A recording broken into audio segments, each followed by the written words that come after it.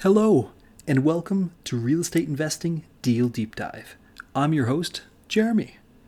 The Deal Deep Dive offers lessons learned from Canadian investors while scaling their portfolios. If you're looking to scale your investments, listen to stories from those who have already been there and what they did in your shoes. George, welcome to the show. Hi, thanks for having me. So, George, can you tell us a little bit about yourself here? Who are you? How'd you get started in real estate investing? So I got started in real estate investing back in 2019, just over 3 years ago. And I got into real estate investing because, like a lot of people, I read the book Rich Dad Poor Dad by Robert Kiyosaki. And it blew my mind and it showed me a world of maybe I don't have to work for the rest of my life. Maybe I can buy these assets that can provide income for me instead of me showing up and going to work every day. And at that point, I was working as a pharmacist. I graduated back in 2015. I've been working for only 4 years at that point, but I was very, very unhappy doing so. It was not what I imagined. The pay was great, but the work environment was not what I was looking for. And I was looking for something to replace that income so I could be financially free. So at that point, I started looking at real estate. I knew that I was really open to any market, but at that time I lived in Bellville, Ontario, and I figured why not just run the numbers here first, and they worked really well here, probably better than most other markets in Ontario, unless you go outrageously far north. And I figured why not use my home field advantage, right? I know what businesses are opening up, what's closing down, what street is being widened. It's that unfair advantage. I call it legal insider trading, where that would put you in jail if this was the stock market, but it's allowed in real estate. And so yeah, I start from there. I've been acquiring duplexes, triplexes, and recently a fourplex. Nothing over 4 units yet, but I always realize that multi-unit, it just makes more sense financially. You have two incomes, through three, four incomes per roof, but you only have one roof to replace, right? And then there's the economy of scale from property management and things like that, grass and snow removal. So that's what I've been doing. I've managed to accumulate 15 doors in the 3 year period. And recently, as of March of this year, I decided that I no longer needed my job because the cash flow from my portfolio was more than sufficient to take care of my needs. And I call it pursuing real estate investing full time, but it's not full time. It's like I outsource everything. I have a property manager, contractor. It doesn't I mean I'm more retired than a full time real estate investor. And since then, I've decided to pick up my realtor's license. I figure that a lot of people have been reaching out to me saying, "Hey George, who do you recommend as uh a real estate agent that's investor focused?" And I couldn't genuinely strongly recommend any specific person very strongly. So I figured, there's a need that needs to be filled, and I love talking about real estate. I love thinking about real estate, and I decided to take a shot at it and fill that role with the person I would recommend the most, which is me. Sounds fair. What kind of clients are you currently seeing as a investment focused? So 99% of my clients are from the GTA. They're just heard of Belleville. They've been looking in the GTA, Hamilton, Kitchener, more to the west side, so London, Windsor, and the numbers just aren't working for them anymore. Mhm. And they hear about Belleville, they hear the prices here, the rents here, and the numbers just work so much better here. So they reach out to me just because I'm probably, I would say I'm either the top or the second most active investor on social media for this area. Okay. Just to give proximity to some of our listeners here, how far away is Belleville from, say, Toronto? Believe it or not, it's only 2 hours. Okay. It's right on the 401. You just go in the other direction. So you, instead of going towards Kitchener, Hamilton, London, you go the other way towards Kingston, Ottawa, Montreal direction on the 401. Mhm. I mean, if you're from Mississauga, it's more like 3 hours because you got to go through the GTA. But Mm. if you're from Scarborough, Markham, depending how loosely you play with the speed limits, it could even be 1 hour and a half. Okay. I hope everyone does go the speed limit though. Yes, yes. But it's not something you can commute to every day. But if you are in a hybrid style job where you go once or twice a week, well, not twice a week, once or twice a month, it's actually still quite reasonable. And I've been trying to pitch this to all of my friends and classmates. Look, like Why don't you live here? Why don't you work here? Especially pharmacists, we actually get paid the further away we're from urban areas, just because the demand and supply is they have to convince us to move out there with better pay. And I tell them, why don't you move out here? You make more money and the cost of living is less. And every weekend, if you want to go to Toronto and you want to hit the club, you want to get a VIP table, that's still close enough to do it every weekend if you really Hmm. wanted to. Yeah, just rent out an Airbnb or whatever you need to do. Exactly. For the same price, like I know people who are buying their dream home, which isn't very big. It's like a little dumpy bungalow in Toronto for like $1.2 million. Oh. And I have apartment buildings here for sale for 1.2 million. Hmm. A whole purpose built sixplex for 1.2 million. Hmm. It's ridiculous. We're seeing that kind of I'm going to call it price disparity here in Alberta as well. If you're in Edmonton or Calgary, you get these $600,000 or $800,000, we'll call them dream homes. If you go to Vegreville, Okotoks, just like an hour outside of the major city, it's less than half the price. It's ridiculous. Yeah, And exactly. And sorry, go ahead. we also see the price or income differences for some of those working professionals, as you've mentioned as well. So Exactly. So it makes perfect sense. And yet people are just, I think they are born and raised there. And some people have a hard time, especially if you're like part of a certain ethnic group. It's hard to move away from the large urban areas. You're around people who are similar to you. But like, uh, are you gonna give like? I don't know if sushi is worth giving up half your income and then paying twice as much for a house. It doesn't make any sense. If you want to go have sushi every weekend, you still can, and you still come out ahead. I don't know. I like those California rolls. And we have sushi here. We actually have pretty good sushi here. Yeah, I'll have to come try it one day then. Yeah. Sounds good. You ready to get into the meat of our conversation? Yeah, Sounds good. absolutely. So, George, what was the best deal you've ever done? What was the plan and what went right or wrong? The best deal I've done was this duplex I purchased right off the in 2020. I think it was right after I've acquired a few, and I kind of get burnt out doing them sometimes because I was working full time and just the process really exhausts me. Hmm. And I just acquired two recently, and I said I'm taking a break. I'm gonna take a 3 months, and then I'm not gonna acquire anything else. But I still get the regular list emails, and I still look at them because it's fun. And I'm a numbers guy. I analyze every real estate I see. So I see this one. This thing comes up. It's a duplex. It's listed for like 250 in Bellville, and I look at it. It looks fine. Like it's not the prettiest duplex, but it looks okay. I run the numbers. The income potential for this property is 3,200 a month. It's like I look at the picture and I'm like, okay, what's wrong with it? That's my first thought, right? There has to be something wrong Hmm. that it's not showing. But I was like, you know what? I'm taking a break. I'm not going to think about real estate. Mm. So I didn't do anything. A month later, it's still there. But I said, I'm taking a break. I'm not gonna. And a month later, it's still there. And at that point, I'm like, I got to see this. What's going on? Mhm. And turns out, so it was a duplex. It's a little older home, like built in the 1900s. It's got its issues, but it was a legal duplex. They already had the fire retrofit, ESA, everything ready for me, so I know it already meets all the requirements. And the problem was there were students living in there at the time, and they were kind of operating as a student rental. And this was right in the summer of 2022 where everybody was panicking and thinking the world's going to end. So I think the seller in that scenario, they were kind of panic selling. And they a lot of people got turned off at that property because it was just full of students inside.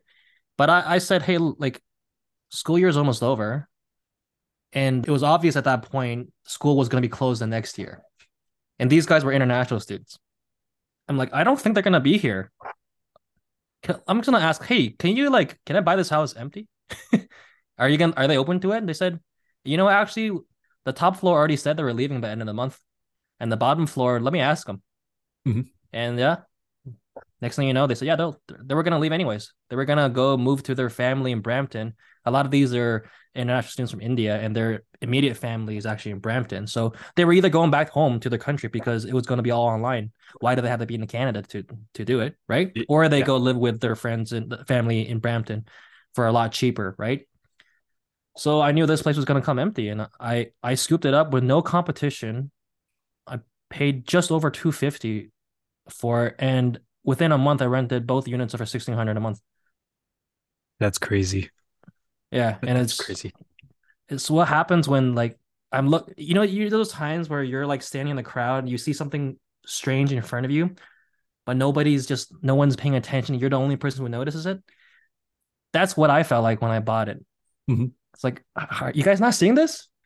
And but I think that's what it is. It's when fear, people just get paralyzed by fear. They follow the media. They get told what to do, what to think, and then suddenly, when something that's even so blatantly obvious from a number objective standpoint, they still don't act. And I think I see some of that even now. There's the market's not the best right now, but sometimes things get listed at appropriate prices, and you run the numbers, and it's just the biggest no brainer in the world, and yet no one's taking action. It absolutely ridiculous right now. hmm Well, first of all, I'm glad to hear you had the courage to do that. I know lots of people are afraid to just even take any action, but I'm curious if the age of the home might have been part of the reason people saying no for it. No, because I think within a year later, that type of home with under market rents, so like with tenants in it paying like $800 a month per unit, we're selling in the 500s, the same age, and the vacant ones were selling at like six. So this city is quite old. The city was formed before Canada was a country, so we have a lot of properties from the 1800s, 1900s. Actually, more than half of the entire city, I would say, is built in that age. Okay. Out of curiosity, what do you think the property value on that one would be nowadays?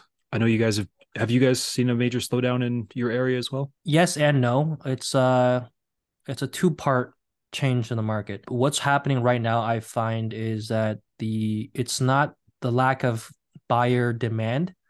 It's that the banks won't let them buy. It's that they have to qualify for too high, and they're qualifying at like 8%. And the banks tell them, like everyday regular Joes with their income plus qualifying 8%, the bank is saying you can only pay up to 400,000.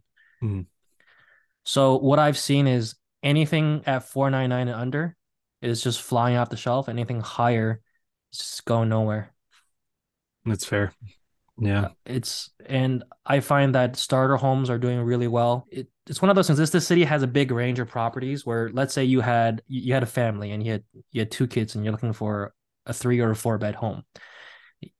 When there is an economic turn where maybe money's a little tight, you don't really care if you've laminate or stone countertops. You don't really care about these stupid details that normally would differentiate a $400,000 house and an $800,000 house. And if all you need is a place for your family to live, you don't really care if you have that perfect garage for your workshop or that big yard for your dog. You just want a place to live in.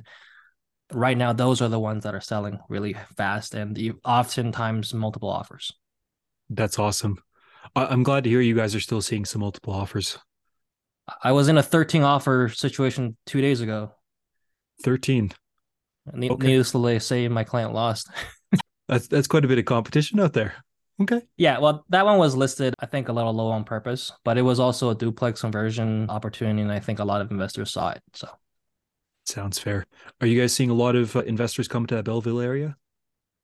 yes, I think in the last 12 months, Belleville has really hit the map. Like, people really know where it exists. Because before, I would tell people, hey, look, guys, I'm an investor. I invest in Belleville. They'll say, where's that? Even though it's only 2 hours away, and these people are going to Windsor, and it's closer, but I guess nobody drives this way. And people, I tell them it's like Kingston, but closer.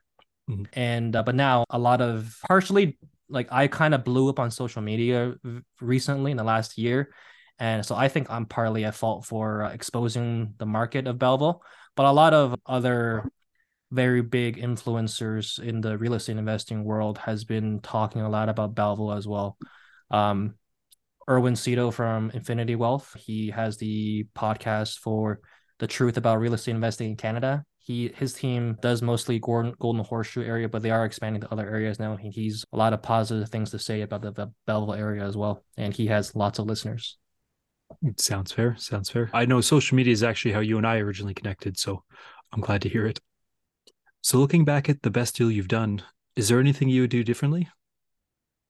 Anything I would do differently? That was the first project where I actually did any renovations. So I had no idea how to hire any contractors or what's a reasonable price for materials and things like that. And so, funny enough, what went wrong also helped me in the sense where I thought I could get a contractor just like this, and that is absolutely not how it works.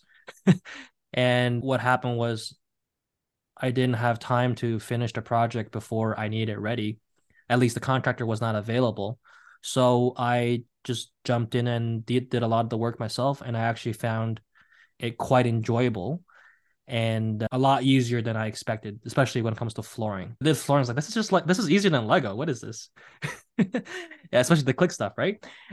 And that's when I realized that I was 100% going to leave my job because at that point it was the middle of COVID. I don't know what happened to the general public. They just went, I don't know what happened. They just became so miserable, so angry all the time. And as a pharmacist, I was front counter, patient facing. Anybody can walk up to me and say anything, kind of. And it was pretty miserable. It was more miserable than usual at that point. And I believe we were getting ready to roll out vaccines, and we were just super understaffed at that point. And I remember laying on the ground, putting down flooring. And I remember in my head, it's like, people charge $2 a square foot for this. I'm pretty sure I'm doing more than 25 square feet per hour. Mm-hmm. Why am I going to work? Yeah. I'm happier. I'm listening to the music I want to listen to, wearing the clothes I want to. I can take a break whenever I want. Like I was so much happier laying down that stupid flooring than I was in my job. And I figured at that point, I knew that I was going to leave 100%. That's very relatable. So I actually just got a quote this morning, $2,500 to put in flooring, and I'm like, this is going to be a 2-day job. Why? No, no, we're going to go do that ourselves as well. So, is there anything else you'd want to do on your properties here in the future other than flooring? I like painting. I'm not as good at it versus flooring. There's a bit more art to it than just pure technique, Mhm. but I find it quite like meditative. It's just something about watching the progress happen right in front of you. It's very satisfying. In a world of investing where we're always doing delayed gratification, where we're putting the pain, we're upfronting the pain and getting the reward, who knows how many years down the road. It's nice to see the progress on the same day you do the work. Very true. Very true. Okay. Hmm. Hmm. My And those things don't require ultra specialized labor, and yet they charge a lot of money, so it's more economical for me to do. Although I'm really at this point, from based on how busy I am, as much as I'd like to do it myself, I just don't have the time. Also very relatable.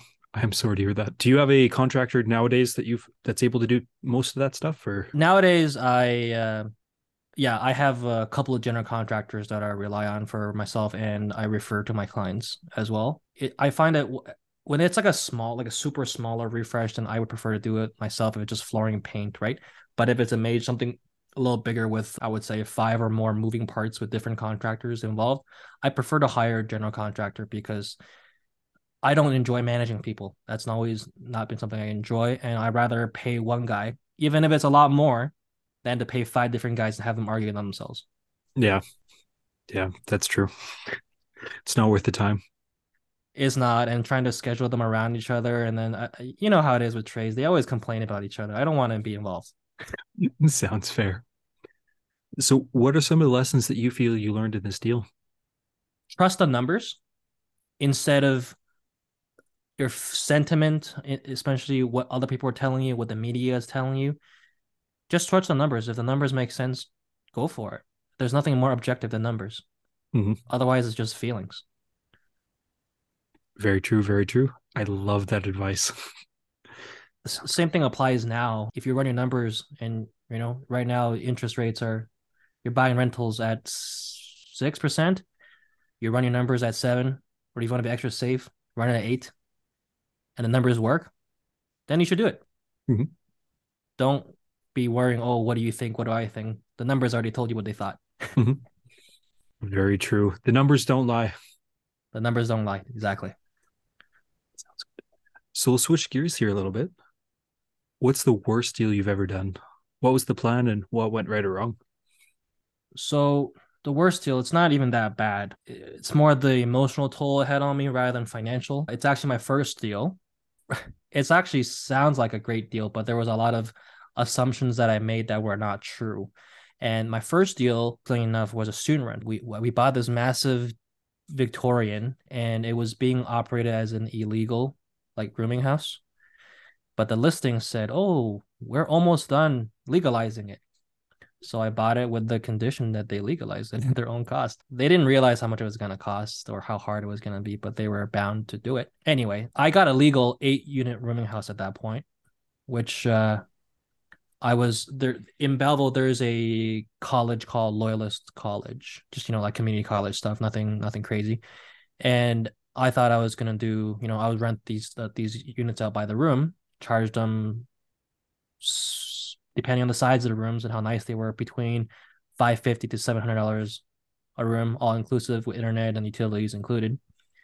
And it's 7 bedrooms for the one side, and the other side is actually one of the rooms had its own kitchen and living room. So I just rented it as a 1 bedroom apartment. Yeah. Yeah. Altogether, I was able to get over $5,000 a month in income, and my expenses and mortgage all added together was less than $3,000 a month. So I was cash flowing over 2,000 easily. But the problem was, I thought student rentals were all the same, and that is absolutely not true. I thought I was renting to people like me. I went to University of Toronto. I thought I was renting to people like me, but I didn't realize there was such a big difference between university and college here in Canada, and just the types of people and the kind of commitment they have towards education is completely different. And what I've also found was, when it comes to college, they just commute most of the time. They don't need student rentals. There's a reason why they picked that specific college. It's not because of the name, it's because they're close by. And luckily, I also realized after I bought it that we have a massive international student population here. I think half of the school is international students. Crazy. The schools charge them an outrageous amount of tuition, probably why they accept so many of them. Mm-hmm. And they need a place to live because they came from a different country. So I rented to them, but the problem I came across was, a lot of these guys had an expectation of paying like $300 a month. I don't know why, who told them that number, but they come to this country. I believe their parents put a certain amount of money in a GIC, and that GIC pays them $600 a month. That's their living expenses, and they're expected to pick up a part-time job to make their ends meet. And for some reason, they came to this country before they got here. First of all, they didn't think that they have to get a place before they arrived here. So there were guys literally with a suitcase down the street looking for a place to sleep, and they expected to find a place that night. It's like, that's not how it works in this country. But maybe in your country, that's how it works, but not here. I would show them the property, and they would say, "Okay, I'll take it." And it's like, no, no, you don't decide who gets to live. I decide. Like, there's more people to rent than there are units to rent. The Mm-hmm. landlord decides. It's not like I'm begging you to come stay in my unit. Mm-hmm.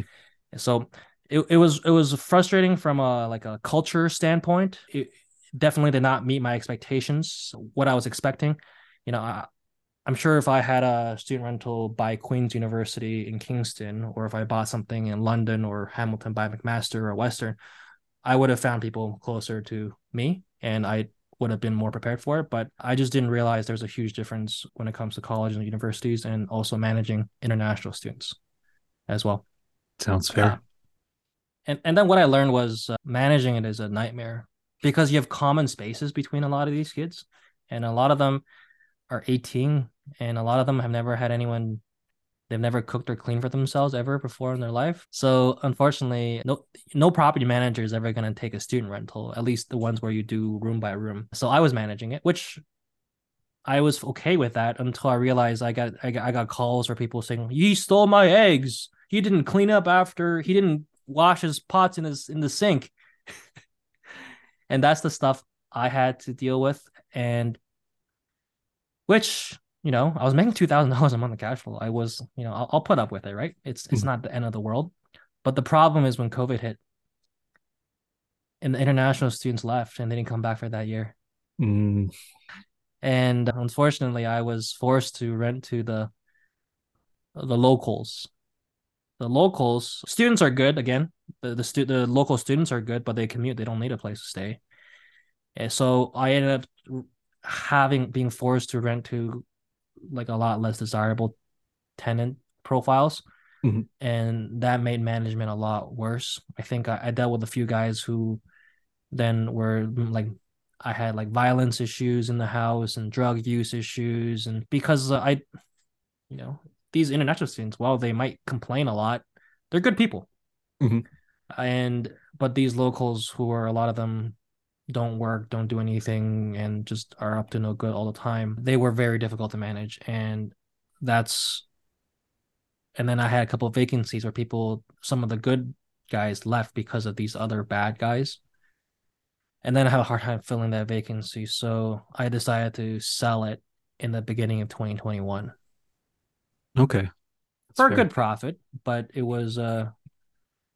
it was a very stressful situation leading up towards the end because it was just like police and stuff and drug and all the time. So a lot of lessons to be learned there. I brushed up on my landlord tenant board laws quite a bit in the last few months. I can't believe that. Yeah. So that was while it was quite profitable, it was my worst deal for my mental health for sure. It sounds fair. Looking back at it, is there a way you could have got even trained somebody to be a property manager in there, even if they're technically in-house? Would that have made? Not not once COVID started and international students left. Mhm, What I kind of realize now, it would have been probably better off. So in Belleville, 99% of the international students are from India. And I think it would have been better off to just rent the whole house to someone who's in charge of the whole thing and have them decide who can move in, who can move out whenever you want. And then they can deal with all the complaints and I just have them. I rather take less money and then have them deal with the that issue from the beginning. mhm. But that would not have saved me for the problem at the end. No, probably not. And un thankfully, it was very sounds like a temporary issue. But I am sorry to hear you had to go through that in the first place. Yeah. If it's okay with you, I'd like to dig a little bit deeper the difference between the college students and the university students. Where do you? The difference, where the difference are. So I found that the majority of the college students aren't as committed to finishing their studies. A lot of them end up dropping out, whereas the university students end up are a lot more committed, and they're just generally more studious kids, more likely to be home studying.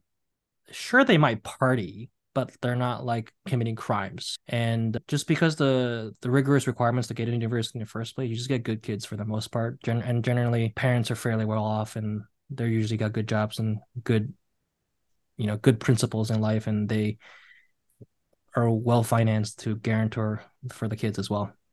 Mhm. Whereas So just college students, I find aren't nearly like that. would you call it like a C or B or C class tenant versus an A class? Yeah, definitely. I Yeah, would say university students are 100%. sounds fair. And then you were mentioning those locals. Obviously, your tenant pool, I don't want to call it dried up, but shrunk there as well. Where in the scheme of things would you put the local students who are looking to go to that college? So the local students they're okay. They A lot of times I find a lot of them aren't too serious in their program, and like I said, a lot of them end up dropping out before their program completes. The schooling has changed significantly since then. However, we have introduced I believe, a 4-year nursing program here.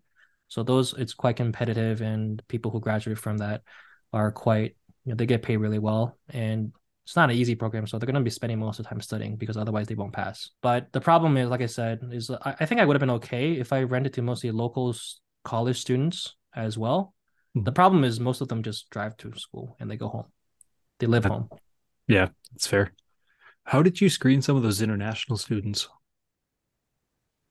You can't. Yeah, no, You can't. Just the fact that they're willing to come out away here shows something about themselves. that's true. And that's and they made a huge financial commitment to come here. So, and keep in mind a lot of these cultures from different countries, they would rather not eat than not pay rent because in those countries they don't have any rental protection. They'll be kicked out on day one. Hmm. Interesting. So you kind of had to go with your gut in meeting them.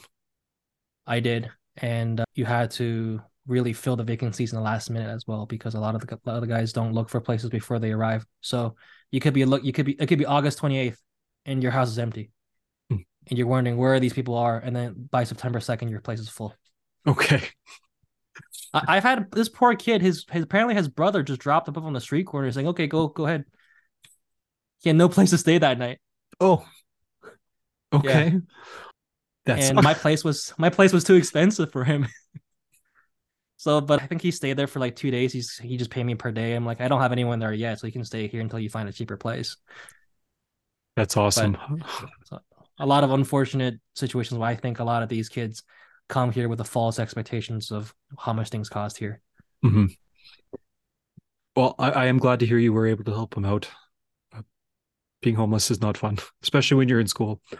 No, and I think this year is really bad here in Belleville. So if you're interested in investing in student rentals in Belleville, this is a great opportunity because from what I've been told, a lot of these kids they were close in November, and some of these kids who arrived in September still haven't found a place. They're like crashing on their friends' couches. Hmm. Well, that is how lots of college kids do things, unfortunately. Yeah, but they don't even have a family member in the country, right? So it's a rough situation for them. It is. It is. Okay. So, what are some of the lessons that you did learn on this worst deal? Well, I learned that sometimes profits aren't worth the pain that you have to go through. Even if you present the same deal to me for $2,000 a month cash flow, I don't think I'd do it. I'd rather do something else, make less money, but have my life be closer to what I want it to be. It's something I've recently really come to terms with where I really have to consider what my goal in life is and what I want it to be. And if something's not aligned to what I want for my life, then I am not going to pursue that, regardless of how high the profits are. Mhm. That is awesome advice. I love that very much. If something ruins your life, it's not probably not worth it. Exactly. And some of these deals they seem so good, but are not worth the headaches. 100%. 100%. Just before we switch on to our last segment here, if it's okay with you, I'd like to go into a new segment that we've just started. What's three things about you that most people don't know? Three things about me that people don't know. Anything I haven't said. So I love to go to the gym. I used to compete in Olympic weightlifting, or the clean and jerk and snatch. I was okay at it, nothing spectacular, but I really enjoyed the movement and the explosive movement, and it's like a combination of strength and agility and balance and flexibility at the same time. I love it. I don't do it anymore, but it's always a special place in my heart. Don't know, but I'm pretty open with who I am. I'm a big introvert. This I don't like talking, even though I've been talking nonstop for the last hour. It's because I am. It's only about a topic that I'm very passionate about, and real estate is that. But if you want to talk to me about the weather, I'm not doing it, or anything not related to what I'm passionate about. Third question. I like cheaper ice cream. I don't like the more expensive ones because they're expensive because of the cream content, but I don't like when my ice cream is too creamy. I prefer when it's cheaper and it's got more sugar and water because I like the crystallization of it. I like the texture. That's very interesting. Okay. Very good to know. Hopefully, we'll be able to go for ice cream here in a little while. Thank you guys for listening to today's episode of Deal Deep Dive. George was an absolutely fantastic guest. He brings so much knowledge and experience, and he's actually our first Ontario specific guest, which is pretty exciting. If you guys did like today's episode, or even if you didn't, we do ask you leave a rating and review. That way we know how we can improve here in the future. I hope you guys are getting tremendous value out of the podcast here, and if there's anything that we can do to help out, we want to know. Thank you guys, and enjoy the next episode.